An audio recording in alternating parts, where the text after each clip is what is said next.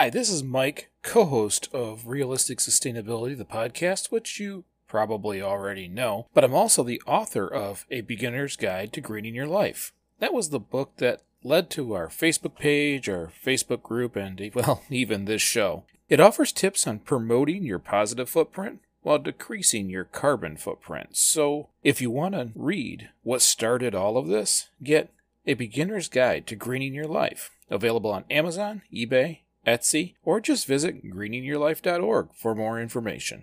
Thank you for joining the sustainable movement and promoting a greener future.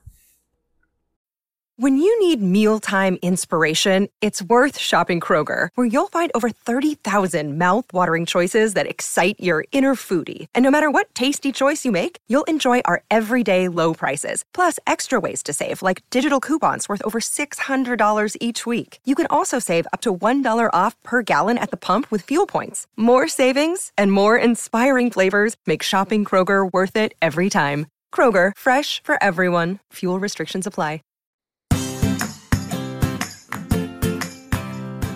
Hi, and welcome back to Realistic Sustainability. I'm Mike, and I'm here with Nick. Hello, brother. How are you today?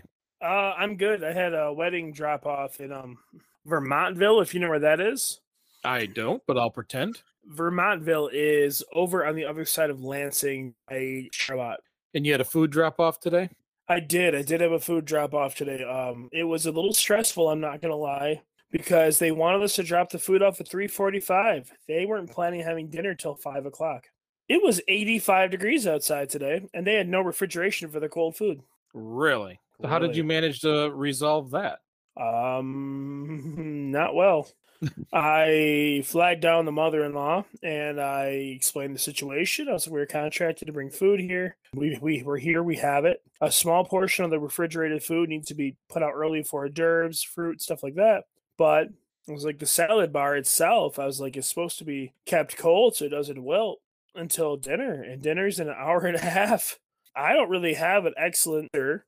My contract stipulates, such and such. I was a week longer. We keep it in these insulated containers so it stays nice and fresh. I was like, but once we leave, it's in trouble. As we were getting it out, they brought over some ice and they were trying to keep it cold. But with the distance of the drive away, I wasn't prepared to leave my equipment because it's an hour and a half drive. Right. I wasn't prepared, and it was a location that I'm not familiar with. I've never been to this venue. I don't have a relationship with the owner. I wasn't prepared to volunteer to leave my equipment so they can keep the stuff cold. Not that I wouldn't want to. I want to help any way that I can, but there was too many variables for me to sacrifice or potentially sacrifice a little bit of equipment I've already purchased.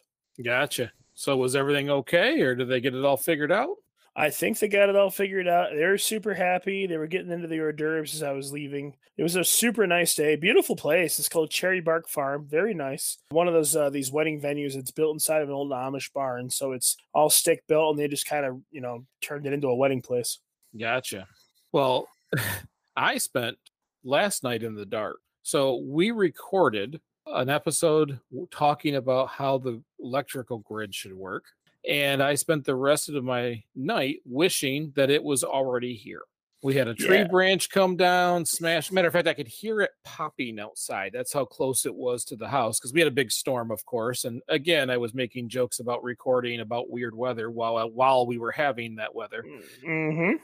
It took down large chunks of a neighboring tree, pulled down lines, and we could hear it popping outside. The lights were turning on, turning off. So not only did we have fun discussing the electrical grid, I got to enjoy how fragile it was last night.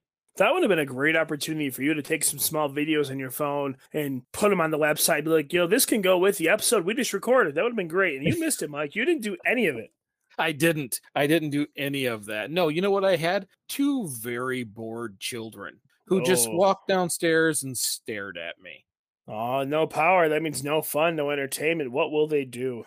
Yes, there was only so much battery in tablets and cell phones and laptops. I used my laptop. I was editing last night. They, on the other hand, decided to try very hard to pick on each other and play like little children. And Grayson's out of town, so it's really just Addison and Aiden. So the whole time I was trying to edit, I had two very, very bored children with no electronics picking on each other. If they would have been smart, and I wish Aiden would have thought of this, He could have took his phone out to your truck and plugged it in your truck and then came in the house and used up whatever battery was left. That way your battery in your truck charged his phone. I stayed up until the laptop was just about dead. I had finished the episode, closed it up, and just went to bed. I think the power came back on around 5 or 6 in the morning. Oh, that's not too bad then. I found Addison camped out on my bedroom floor. According to her, she was scared of the dark, although she doesn't use a nightlight. So there really is no difference from having power or no power, except for she usually has the home assistant playing a podcast while she goes to sleep. She usually listens to the Myths and Legends podcast while she's going to sleep, her stories. No. So not perfect use for your phone. Right. Right. So anyways, this week we plan on talking about kind of some civil engineering. I don't know if you've read up on any of this kind of stuff, but I want to talk about urban sprawl. I have not read up on it. I planned on just blindsiding this one as hard as I can. I'm just going to freeball it and see if I can figure it out. Well, it really isn't anything too crazy. I know I always like to spring stuff on you, throw it at you at the last second, just kind of keep you on your toes. But urban sprawl is really a discussion about how in the United States we do not densify our cities and our living areas. We, as Americans, love to have our own section of living space. Each individual person and or family has their own little house. We love suburbia, where a lot of countries, they shrink that space. Everybody kind of lives in a smaller area. They live in apartments. They live in the cities grow vertically and not horizontally like they do here. Yeah. So when I traveled in the past, I did see that, especially in Italy, at least where I was, there was a lot less like houses just outside of town. A lot of people lived in the populated areas. It was very compressed, very small. Everything was kind of pushed into one area. And then when you went between cities, there was very few of the farms or houses, or I didn't see a single subdivision, at least while I was there. Here in the US, we're all about suburbia. We're all about subdivisions. We're all about these either a bunch of houses packed together, or like where you live, it's a house, it's an acre, it's a house, it's an acre. And sprawl, as more and more houses are built, it's kind of a problem for sustainability. No, you're right. But there is there's a lot more than that. Like most of the things we get brought up, this is not as simple as like comparing us to other countries, because at the foundation of our country, we are founded on the notion that we have certain intrinsic freedoms that are the bedrock to our civilization, which may sound like an excuse, but when you have 200 people being raised believing, if nothing else, that they're special and there's something important about them that makes them greater than someone else, and that is what people in this country are like, including myself, because I'm awesome and you're okay too. When you have that, though, people tend to want what they want, and people want space. People don't like each other. Some people do, and in small doses, people do. But on average, people don't want to be near neighbors. They don't want to be, stacked on someone else. They want their own things. They want their own space. They want their own quiet, peace of mind, if you will. Sometimes I very much agree with them. Sometimes I want to just go into the woods and vanish. Other times I miss being in the city because I like the culture and I like having everything so close by and ready at hand. But I think it's a culture thing. I think it's based solely on the notion that when you're raised believing certain things, when things are programmed into you at such an early age, you just grow up with a different set of ideals. Now, with that being said, there's another thing you want to look at with this is you look at like the history of the way cities are built. First factories come in, if there's an industrial sector of the city, and okay, we need homes for the workers, so they just pop up all these little makeshift subdivisions with these cookie cutter houses real quick. And then as those workers who live them predominantly are going to be early to mid, maybe even late 20s, people that are starting families, their starter homes. So then they're going to get older. They're going to go, wow, I really don't like all the noise. I don't like the crime. I can't raise a family here. I don't like the lack of space. I want to get this or I want to do that. So then they go out in the country and they buy their acre, the acre and a half. An acre and a half isn't a lot of room, but it's a lot more than a city lot. Yeah, well, yeah, and it's a lot more than what most people across the world live on. Yeah, so I guess what I'm saying is I understand. This is not a shock to me. I completely understand why it is this way. Well, and it's been this way in the United States almost from the beginning. I mean, at least 100 years of planning for cities, probably closer to 150 years. As they plan cities, they plan them to spread out, to grow, and not to densify. The biggest part of the American way is that we use way more resources for all of this. So when we spread out a city, we're building more houses, we're building more roads, we're spreading our police force out, we're spreading our fire coverage out. The buses can't move as far. And as we get further and further and further out, honestly becomes more and more expensive. And that's one of the things people don't realize. Well, look at it from the Earth's perspective. How much damage goes into an ecosystem for infrastructure? What do they do to the ground to put in, the basic foundations for roads and sidewalks and plumbing and sewer systems? Like, that's a big cost on the environment. Yeah, we remove, a lot of times we'll destroy wetlands because, when it comes to an economy, they don't feel they have much use until they pour dirt in there and decide to make it a subdivision. We want roads and infrastructure and all these things, but we destroy everything around it to turn it all into concrete and homes. I seen this TikTok the other day where a guy goes, "Yeah, I love this house. I just spent $200,000 on this house and this brand new subdivision, and it's a tiny house, nice house, really small." And this guy goes, "So you bought a house in a subdivision?" He's like, "Yeah, it's great. There's a pond in the middle. I love hearing the frogs at night. Didn't this used to be a swamp? Yeah, but it was gross. But you like to hear the frogs in the pond?" And I'm like, "Yeah, okay." And the guy just walks away. Yeah, that's exactly what happens. It's kind of like the joke of when they cut down the tree to use the wood to make a birdhouse. Mm-hmm. They had a much better birdhouse they cut down to make that birdhouse.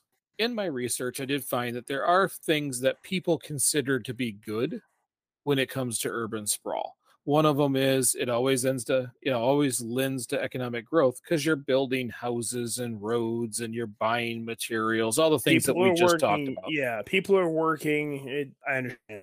It's considered a quality of life increase that when you have your own space and your own property, and I think that's debatable. And I can use my example here as one reason why. When I lived in Flushing, I had a lot more space, but I spent a lot more time managing that space.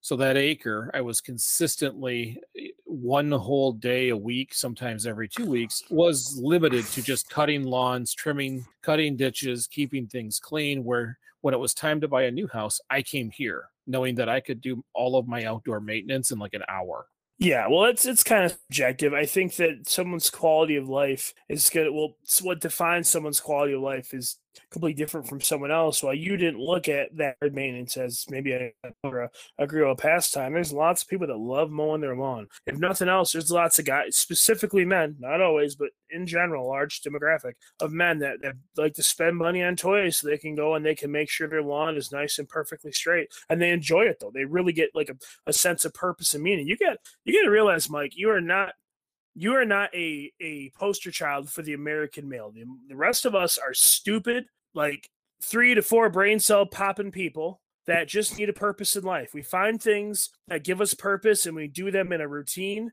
that allows us to feel useful, which gives us fulfillment. You're the only one that goes, "I have an hour that I'm wasting throughout the day. What can I fill it with?" Well, we have a finite life. We should accomplish something. Well, I completely agree with you. I just need you to understand that not everyone understands that. Fair enough. What I also saw is that a large amount of people looked at urban sprawl and equated it to the American dream. So I wrote on my notes just American dream and quotations because there was a lot of people who truly believe that is what you strive for. And once you've done it, you've achieved that American dream, which is your own little space. And if that gives them, mental wellness, a good quality of life, that's what gives them a good quality of life. It's not something. Listen, I don't agree with it, but we can't necessarily pass judgment on the way someone else is raised like that. That's true, and like I've said in the past, there's a lot of things a lot of habits I'm trying to break. So it is kind of how we're all brought up. Now, the list of bad well outweighs the good ones here. Now, I want to say before I go into this that I'm not sure I would enjoy city life. I like the idea of enjoying city life. I like the idea of living in a city where I can walk everywhere and where everything is within a very short distance to get to it. Where here in the Midwest, nothing is that. You have a handful of things very close. Everything is vehicle centric. You must drive almost everywhere to get somewhere. The irony, I agree with that, but the irony is that most cities, like real big cities, Detroit and Chicago, New York City, have really terrible air quality. And the irony is in those places that pretty much everything's walkable. You can go anywhere, or you can ride a bike because it is an extremely expensive to have vehicles in those places. I'm in between. I've lived in the city and I've lived in the country, and they both have things that I find very alluring. I love the simplicity and the convenience of living downtown. It's awesome. I want to go to a movie. It's one block over. I want to go to the grocery store. It's downstairs to the right. It's wonderful. On the flip side, my neighbors are super loud. Oh, I can't really get away from them. Where can I go in the city for peace and quiet? I can't. Well, and I think actual peace and quiet. I think what we run into is a different kind of lifestyle. I'm going to use Hawaii as an example. When I was in Hawaii, I'll say most, not all, most of the houses were very small, very primitive. I even saw one that was missing a wall, like it was like a carport with like a net on the fourth wall, because very few people just stay home. And I think in the city life, you get a lot of that too. There's so much to do so close that quite often you're out of the house more than you're in it, is my assumption for downtown life. Just like in places like Hawaii, where there's so much around you. Why would I be in the living room? Where in the Midwest and where we live now, most of what we do is we collect things in our house that we like to do. We don't go out as much, and we live within our own space. I think it's two different mindsets. It is two different mindsets, but it's also, as I said, it's all culture. It's all based in psychology, every bit of it. How many things are there to do in this state of Michigan that you have never done or never seen, never went to, never experienced? I think I've done most of the things in Michigan. If I haven't, it's because I don't know they exist, is probably what it is. I've been to Grand Rapids a bunch. I go to Detroit. I've been up north to a lot of the sites. Okay, how old are you? I am 45, and I'll put a disclaimer in here that says I didn't do it until I met Jameson. Okay, she is an adventurer.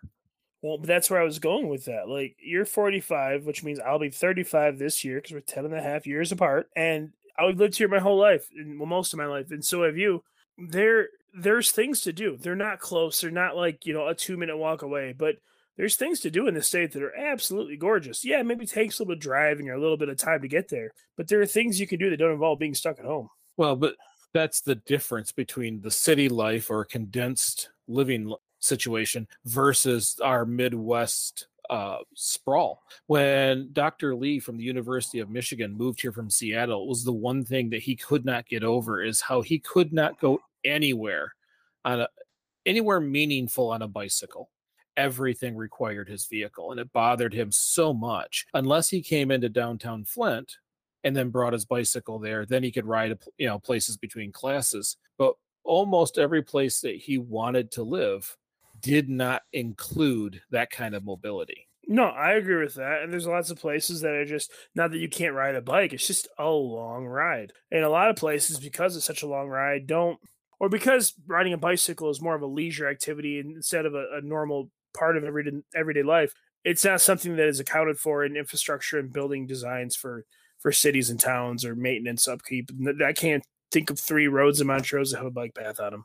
Well, and that's one of the things that we're trying to change here in Durand, is if you build that infrastructure, it will get used more. Because one of the things that happens when you have large suburbias is it adds a tremendous amount of traffic.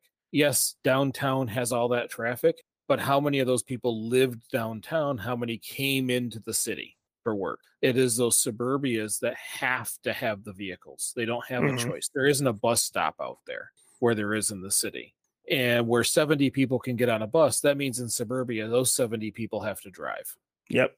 And that's part of your city air quality problem, is that because a lot of the people who live in the city have a bicycle, they walk, they have a short ride to work, they take the bus or the tram or whatever they have.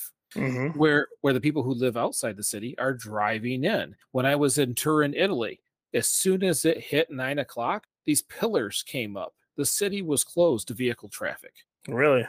All of the parking lots were outside of the city. And if people would drive and park there and take their bike out of their car and spend the rest of their day using the bike. Downtown Turin has these huge cement pillars that come out of the ground and block the roads. There is no vehicle traffic during business hours in downtown Turin. Wow. That's really interesting. I didn't know that. And you know what it does? It creates foot traffic. It takes a large city and puts everybody on their feet or on their bicycle and in front of every shop instead of the cars.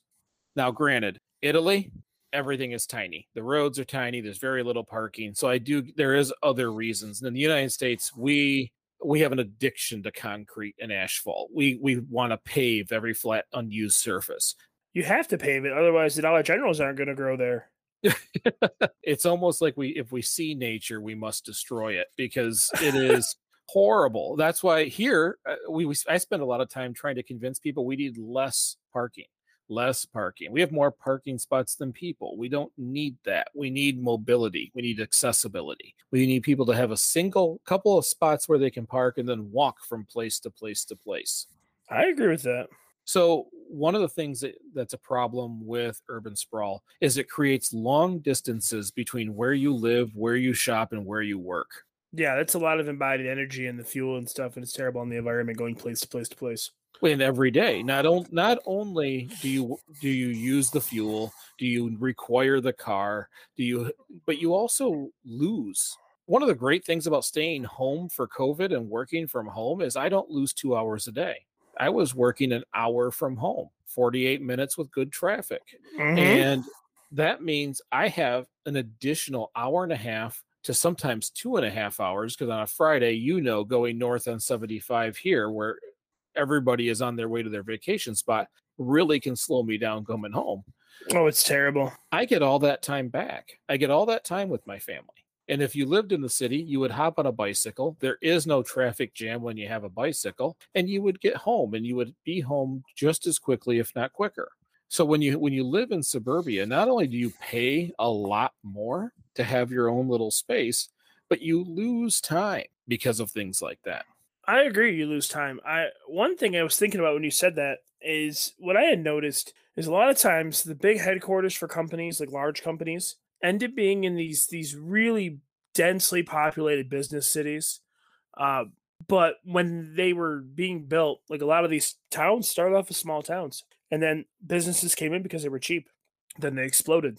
And it's great when things thrive, but at the same side, then it goes right back to the problem we have and what we're talking about. And it's frustrating as someone like just working in Flint. When I worked in Flint, my truck would cost me $10 per way every day to go there. So $20 a day in fuel just to go to Flint and back adds up real quick. And it's $600 a month in gas if I worked every day.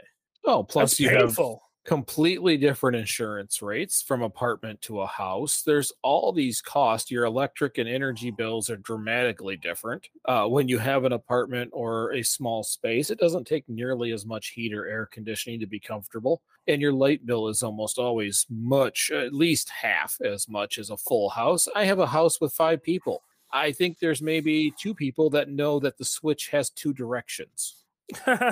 Okay, that's funny. I get home sometimes and it looks like a Hallmark card. Everything is lit up. Nothing's missing. And with the attic now being an office, it can be all the way from the basement to the attic, all turned on. Well, I mean, no one wants you to miss your house. Well, I don't for sure. And as you brought up, we destroy wildlife. We push it away. We shove wildlife further and further out the farther we grow out. Yeah. Your frog's comment there. Well, no, you're right though. I did say that, but it's just the way it is. And I'm sitting here thinking about the notion of I love the idea of owning land. I do. I like the idea of having space. I don't have any reason to have the land. Like, for instance, a friend of mine has 30 acres. They live on the first 5. He's got trails. He rides his 3-wheelers down through the back of it. He's got a pond and a river and stuff that runs to the back of his property. I really think his property's nice, but it's not that there's any particular reason. It's just other than the trails he rides, It's untouched. It is the way it is. And at least untouched, compared to what we're talking about. So last time we were over there, we were riding down the trail on the other side of his property. There was 20 or 30 deer just running through the backfield. It was really nice to see that kind of stuff. It's nice to see nature be nature. Well, and at least that's preserved in that scenario, that it's not being developed, but they're paying for that. That is, we have to make decisions on our resources. And I know that when Jamie and I retire, when we go hopefully to the big island of Hawaii, which is the nature island, a little bit cheaper, a little more calm, that we will be able to live very small. We will be able to find a very small place because we'll do everything outside. We'll do everything somewhere else. We'll just come home in the rare occasion that it rains or when I need a shower and go to bed. That our life experience will change dramatically. Instead of using all of our resources for home, we'll use all of our resources for travel and to be out somewhere else. It's a good idea.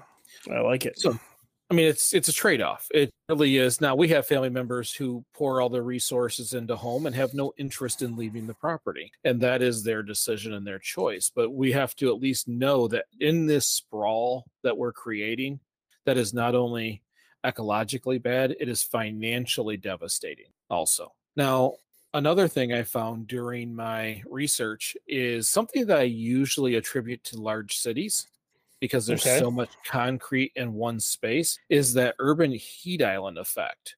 Well, in suburbia, we're laying more and more concrete, more driveways, more roads, more walk space. We're leaving less and less and less green space. You get this tiny pond, 2 trees, next house. Yep. And what it's doing is raising the temperatures around those areas. That you can see temperatures that jump between 5 and 15 degrees Fahrenheit just because there isn't cooling agents around. Trees are a cooling agent. Even just if they would have painted the road white, it would have been better. It just absorbs this energy, creating such a hot space in all of these concrete jungles. That's why I think I'm a fan of, like in the cities, you do green space rooftops, green space on top of bus stops, any place where you can give some kind of cooling agent. Plus, there's no place for bees to go. There's no place for any pollinators to go. You start creating this food desert for nature, which is going to continue the cascade of losing species, or at least shoving them out of areas, making it very challenging to pollinate. I completely agree with that. And one of the things I noticed the other day, and I've been trying to find it online to find information on it, but I can't. I don't really know what it's called. I was going to a Kroger, and I noticed that up inside the letters, there were like spikes, big 3-inch spikes inside of the O and the G. And I've been trying to figure out why, whether that's something for people or for animals to build nests around, or if that's their attempt to stop them from building nests in there. That's exactly what it is. I found that to be really it really bothered me. Yeah, that's and I saw it for the first time in an airport, and I'm not kidding, inside of an airport, because in Hawaii the airport's like a carport. There's no walls. Yeah. And the TVs that were there had those little wire spikes. And that was to keep birds from landing on them and then, of course, pooping or building nest in those areas. So what you're seeing in the letters at Kroger are anti-bird devices. So they don't make homes where they used to live. Well, I don't like that. It was not very happiness for me. I was very upset. Sean, if you're listening, I know that sounded ridiculous. It was meant to. Okay. Well, there's other infrastructure mistakes when it comes to urban sprawl. First of all the yards are designed a certain way to run water away from the yard. So every time we have large rains, it's all designed to shove it to the street, wash the street of all of its oils and garbage and everything that is there. Right into our drinking water. Into our drains, where some of that will go off to be conditioned for drinking water. But when there's too much, it just diverts into a river. So all the antifreeze, anything you've ever dumped in a street, any garbage, glass, whatever it happens, it just washes down and ends up either conditioned in your drinking water where they have to pay to take it all out, or run it through the local rivers and streams, or fall into your lake nearby. Yep. So that is a big problem with water runoff because the more houses you build, the more water that goes, the less capacity you have, and the bigger mess that it creates. Part that I think is really funny about that whole thing is that those properties, at least the ones in subdivisions, are built, like you said, for water to run off. But to do that, they have to bring in and develop thousands of yards of soil and dirt because a lot of times they, like you said earlier, use wetlands for this stuff, and then they go and they put a pond in the middle. I don't know. It really bothers me. I hate it. It drives me crazy. A lot of times they'll use a what you see as a pond or a man-made pond It's is runoff. their drainage Yep. retention pond. Yeah, I got my first interaction with those. There is one so there used to be a Kmart in Clio, and there is a very, very large drainage retention pond next to it. It's huge. It's probably 3.5, 4 acres. And after all these years, you can fish out of it. I mean, I wouldn't eat the fish, but there is a lot of things living. It's a beautiful ecosystem now, but it's man made. Well, and it was made to shove water out of an area, and nature has decided to create an ecosystem there. And if they ever lose the infrastructure, it will also dry up and die.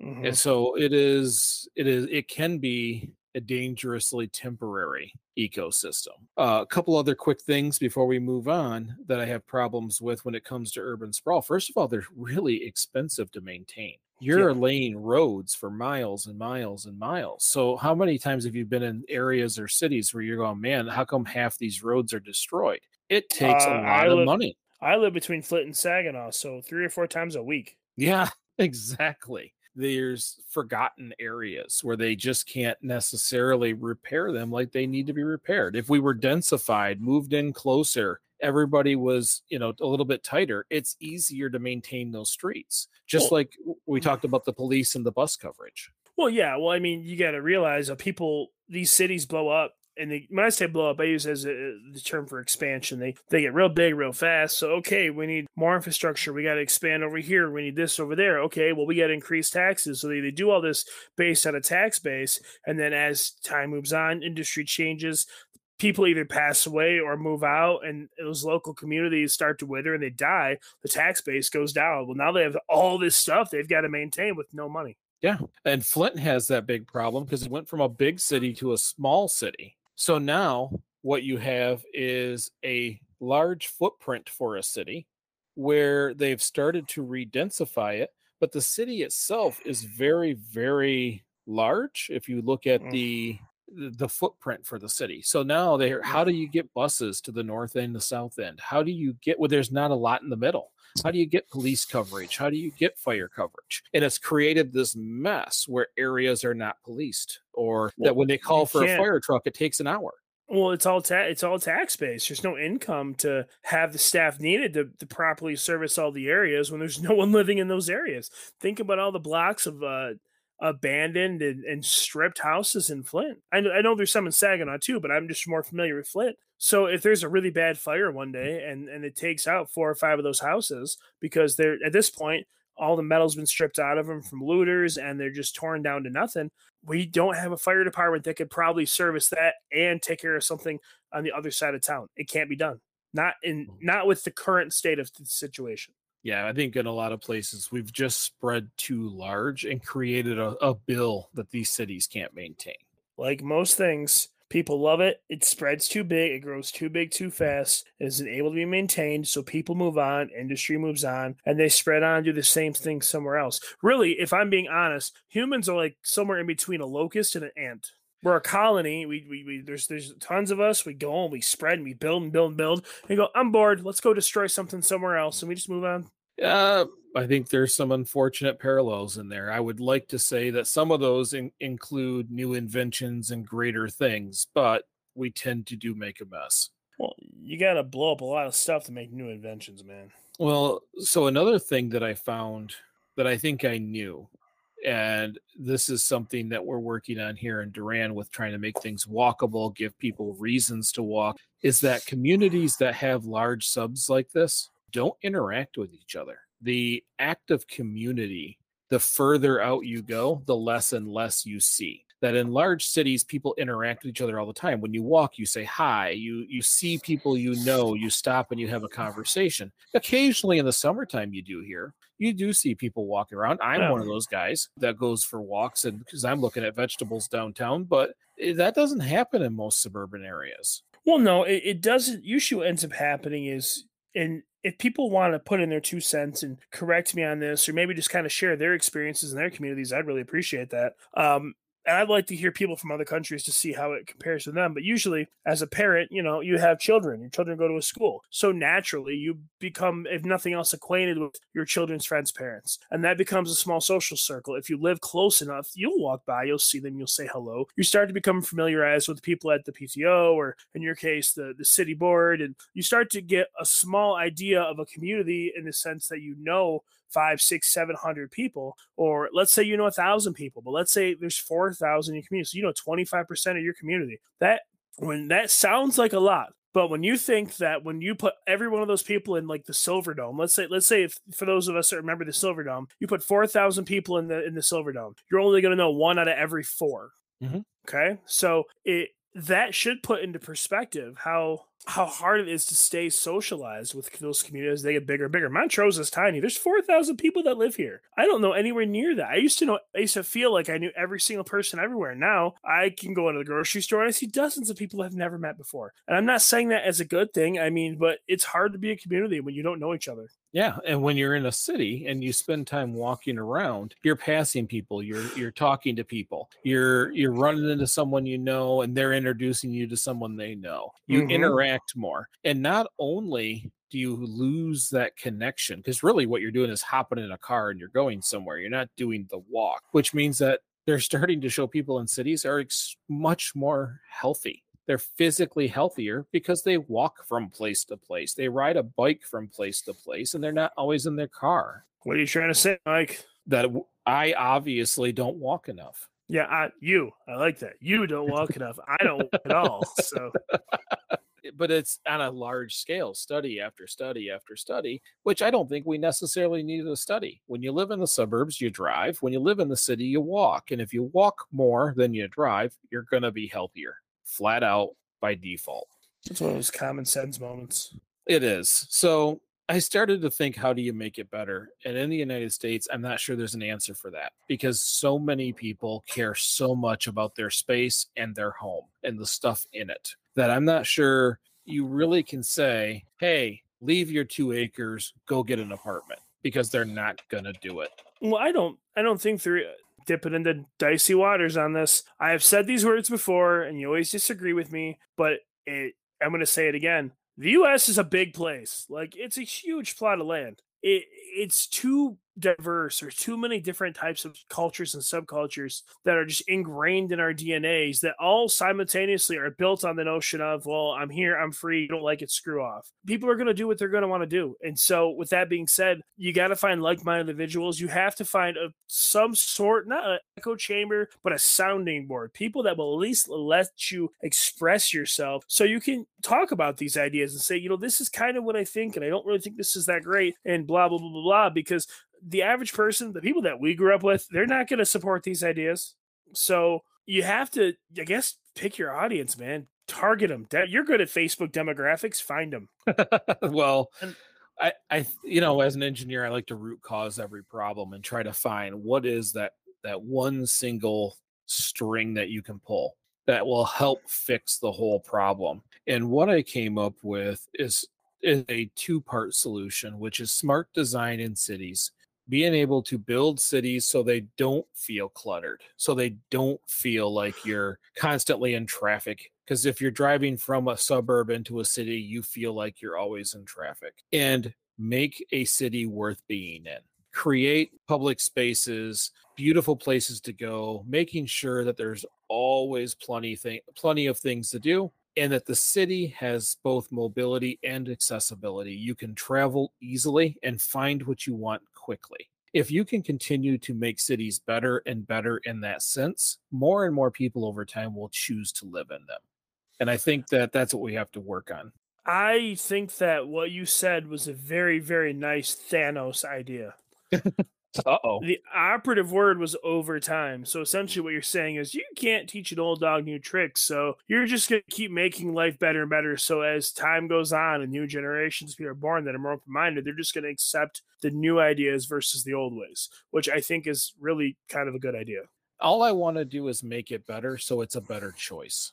Is really all it is. If you make a city attractive, that's why so many people, there's certain segments of people who flock to San Diego. There's certain people who flock to Seattle, but there's also a chunk of people who go to Chicago and go to New York City because even though it has its issues, they're experiencing the city. What I'm saying is take that excitement, that frame, and just keep making it better. Make it for people. No different than what we're doing at such a small scale here in Durand. Look at every foot and make it better for people and easier for people. And by default, people will want to live there.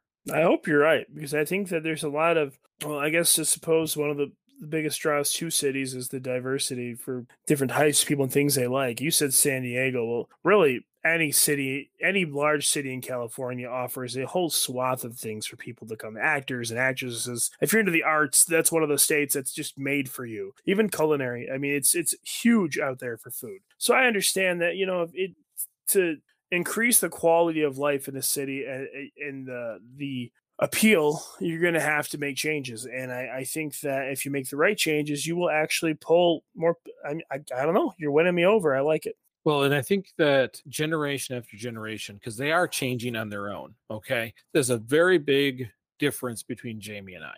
And as you get to Aiden... It's like a foot and a half. Well, other than height. But sorry. She focuses on experiences.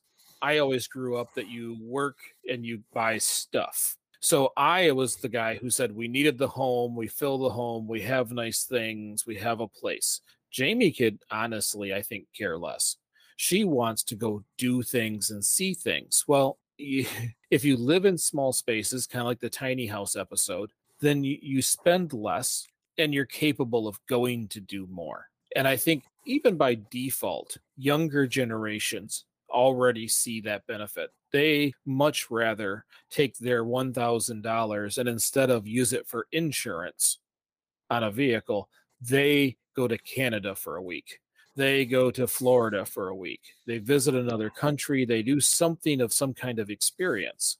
And that will help push people back into cities and densify them. If the people have that mentality, absolutely. I do think that there is something to be said about your generation, because and I'm not talking technically about generations per se, but in the 10 years there are between you and I, there is a very large difference in ways of thinking. Now, part of it can be based on generation, a little bit can be based on upbringing, but the majority of it can be based on the notion that you're just older to have a different perspective than I am. It's not that I'm not going to get there. I'll get there when I get there, but we're not the same age. So it's unfair to say that it's all based on generation. You're just wiser and have more life experience than I do. And I'm using that as a perspective. I'm 34, you're 45. I like the sound of that when you say I'm wiser. Yeah. You see the wisdom in your sideburns. Is that the color change? That's yes. Visual wisdom. Your wisdom is becoming powerful. Yep. So I think we've touched a little bit on some of the pros and cons, probably way more cons than pros, because that's the reality of urban sprawl. Yep. And so that's really all I had this week. Did you have anything in your notes that was beyond this? I drew a puppy dog. You drew a puppy dog. I always doodle while we talk. Well, then it is easier to have a puppy dog in the suburbs than it is a city. No. No? Kind of. I guess it depends on the size of the dog. All right. Well, that's all we have for this week. If you like this episode, share it with a friend or share it on social media. We greatly appreciate when you do that. Other ways to support the podcast? Well, you can become a monthly subscriber for as low as 99 cents on Anchor, or just simply leave a 5-star review on your favorite podcast platform. Those do seriously help us out, helps more people find us. So again, thank you very much for listening. And remember, all we have to do is get a little better each day. So the more we work at it, the better it gets. Little bit, big bit. I'm Mike. And I'm Nicholas. And we'll see you next week. I told you I'd have energy tonight, and I'm tired, but I'm trying to have energy.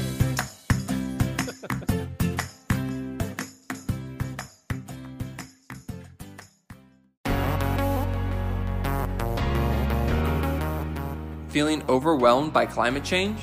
Looking for sustainable and ethical brands to support? Then Ethic is perfect for you. Ethic is a simple browser extension that helps you find sustainable and ethical brands online. Learn more at ethyk.org, ethyk.org.